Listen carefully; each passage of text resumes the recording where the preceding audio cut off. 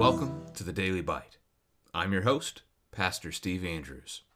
Today's text is from 1 Kings chapter 10.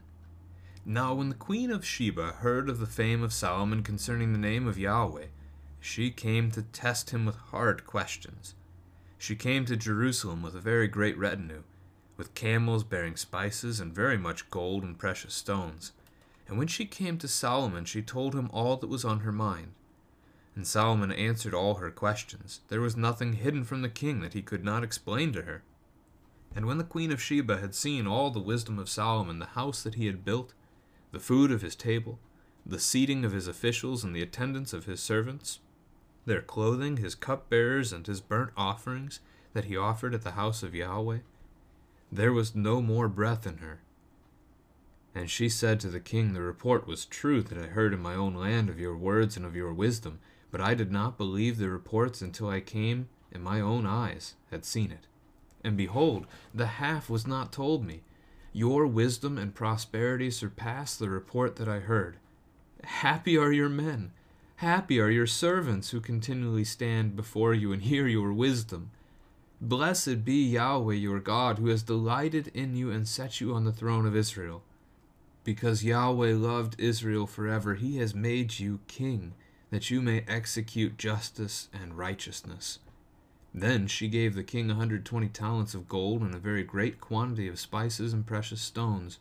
Never again came such an abundance of spices as these that the queen of Sheba gave to King Solomon.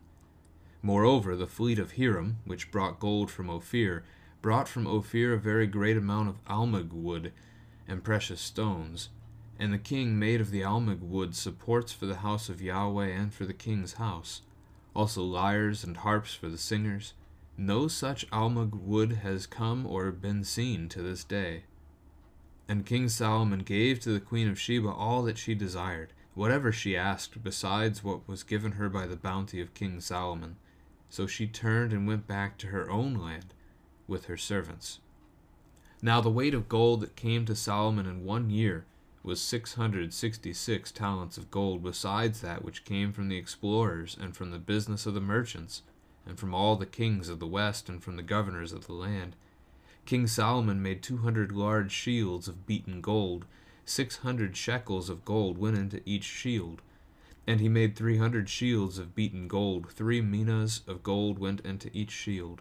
And the king put them in the house of the forest of Lebanon. The king also made a great ivory throne and overlaid it with the finest gold. The throne had 6 steps, and the throne had a round top, and on each side of the seat were armrests and 2 lions standing beside the armrests, while 12 lions stood there, 1 on each end of a step on the 6 steps. The like of it was never made in any kingdom. All King Solomon's drinking vessels were of gold, and all the vessels of the house of the forest of Lebanon were of pure gold. None were of silver. Silver was not considered as anything in the days of Solomon, for the king had a fleet of ships of Tarshish at sea with the fleet of Hiram. Once every 3 years, the fleet of ships of Tarshish used to come bringing gold, silver, ivory, apes, and peacocks. Thus King Solomon excelled all the kings of the earth in riches and wisdom, and the whole earth sought the presence of Solomon to hear his wisdom which God had put into his mind. Every one of them brought his present, articles of silver and gold, garments, myrrh, spices, horses, and mules, so much year by year. And Solomon gathered together chariots and horsemen. He had 1,400 chariots and 12,000 horsemen, whom he stationed in the chariot cities and with the king in Jerusalem. And the king made silver as common in Jerusalem as stone, and he made cedar as plentiful as the sycamore of the Shephelah. And Solomon's import of horses was from Egypt and Kue, and the king's traders received them from Kue at a price. A chariot could be imported from Egypt for 600 shekels of silver, and a horse for 150, and so through the king's traders they were exported to all the kings of the Hittites and the kings of Syria. This is the word of the Lord. This is really a bragging chapter about the peak of Solomon's wealth and power, and not in a good way. Teach your children here, bragging is not good. We're not told to brag. Instead, we're told to put our trust in the Lord. We'll double back to that at the end of the chapter here. I'll give you a couple of ideas to talk about. But that's the starting point to keep in mind as you read this text, is that prideful boasting is the downfall of sinful men. So we start with the Queen of Sheba. Sheba is a part of Arabia off to the east about 1,000 miles. This is quite a distance that she has traveled because she has heard of Solomon, she has heard of his wisdom, she has heard even of Yahweh because of all of this, and she has come to test him, it says, with hard questions. She wants to know if the rumors are true. Is he truly as wise as she has heard? And in coming to him, she brings with her all kinds of riches, all kinds of merchandise, spices, which would be common to her region, much gold, we're going to see the number here in a little bit, and precious stones. She bears gifts for the king of Israel. And as she lays out all of her questions, Solomon is able to answer them all. The verse 3 says, "Nothing hidden from the king that he could not explain to her."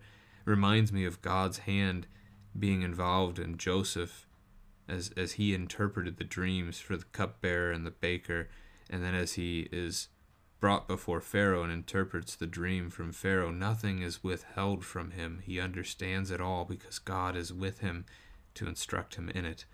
So that's the kind of thing we might be seeing here as well from Solomon. Now in verse 5, after she has seen it all, the glorious picture, and honestly, I can't even fathom what this picture looks like. I've seen very little gold in my life to be able to imagine an entire room coated in gold, but more than that, an entire building covered in gold, which the temple would have been. And now we're talking more specifically about his palace, which still has quite the design to it, but she's left speechless. There was no more breath in her. She admits the report was true, but only in part. The half was not told me, she says. So Solomon is even wiser and even richer than she could have ever imagined that he would be. Verse 7 is a connection point for us. "I did not believe the reports until I came and my own eyes had seen it." In the church calendar here, we have recently gone through the post-Easter appearances of Jesus, and we've seen him go to the disciples, and they had to see it to believe it. And as they're doing that, and you've got the whole account with Thomas, who says he's got to be able to put his fingers into his hands and his hand into his side in order to believe, otherwise he'll never believe. And when Jesus finally appears to Thomas, and Thomas doesn't have to touch him, the text doesn't record that at all. Instead, Thomas simply hears Jesus, sees Jesus, and declares, "My Lord and my God." Jesus responds to him, paraphrasing here a little bit because I don't have the text open. "Have you believed because you have seen? Blessed are those who have not seen and yet have believed." And there's some similarities to this text here. She had to see it to believe it. She had to hear from Solomon herself to believe it. And until she did, she couldn't believe what she had heard. And yet, as we talk about our faith today, we have not seen, but we have heard. And we have believed because of the good news of the gospel and the Spirit working that faith in us. We are blessed because of God's work.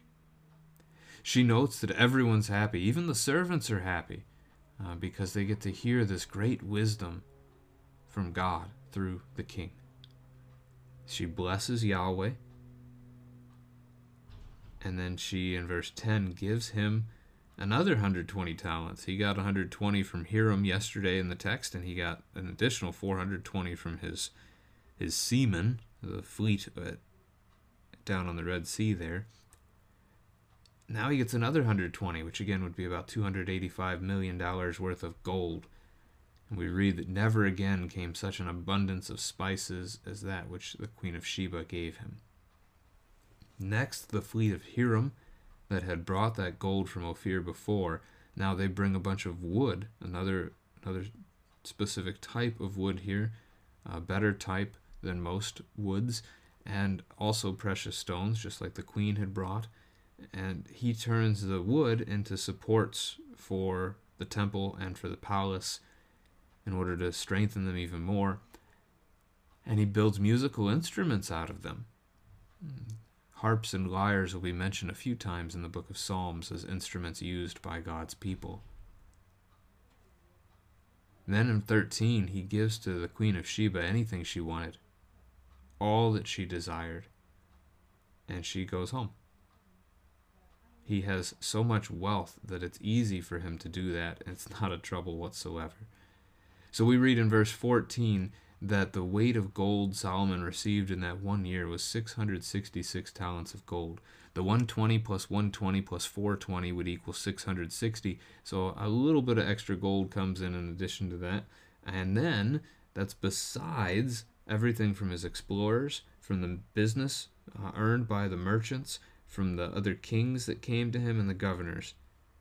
So who knows how much gold Solomon actually brought in that time alone. He turns some of it into large shields.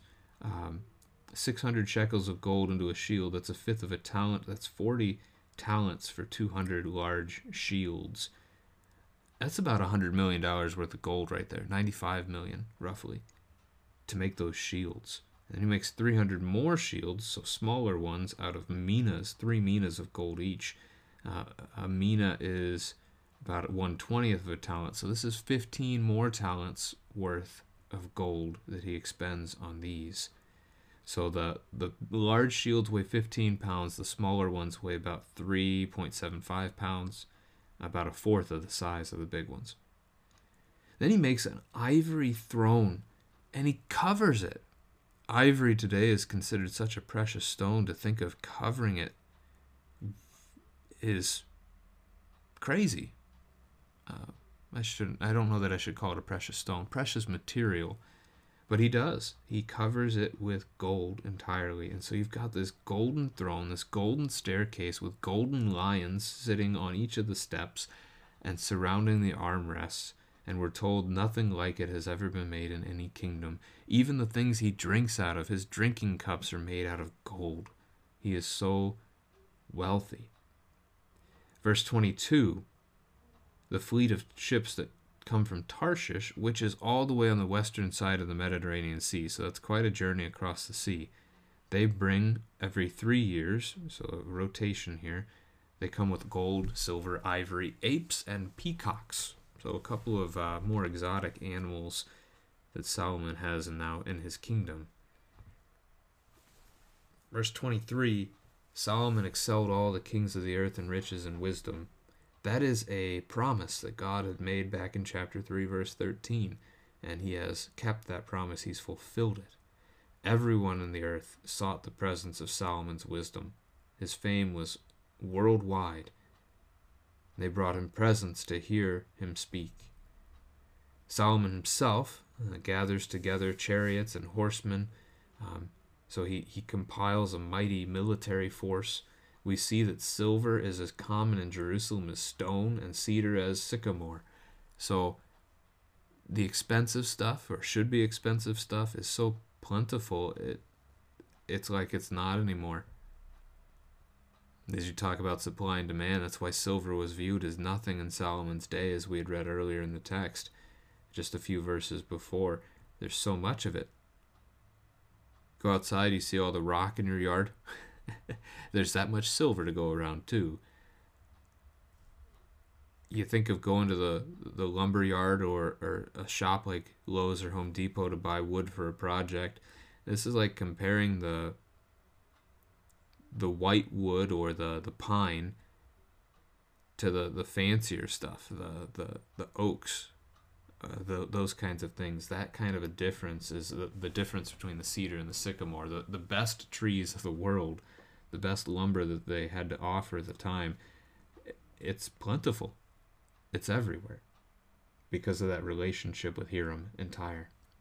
Now in verse 28, we read specifically here, Solomon's import of horses was from Egypt. And I'm just going to pause there. Deuteronomy chapter 17, verse 16 very specifically forbids this in two different ways. It forbids the king of Israel, it forbids the people of Israel, but the king, from having many horses. Why might that be? Well, it's a thing about military might. Do you remember the account of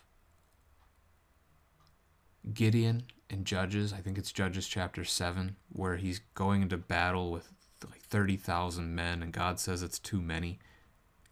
And God whittles the army down all the way to 300.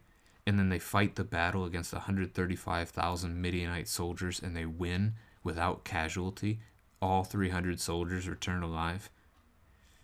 Or David going up against Goliath, this giant of a man who's excelled in warfare his entire career, and he's killed by a little shepherd boy with a sling. The point of the matter is trust in God, and that's lost here in the text. It's lost by Solomon. The other thing in Deuteronomy 17:16 that's specifically forbidden is to go back to Egypt for horses. So that relationship with Egypt, as they left Egypt, was to be put behind them.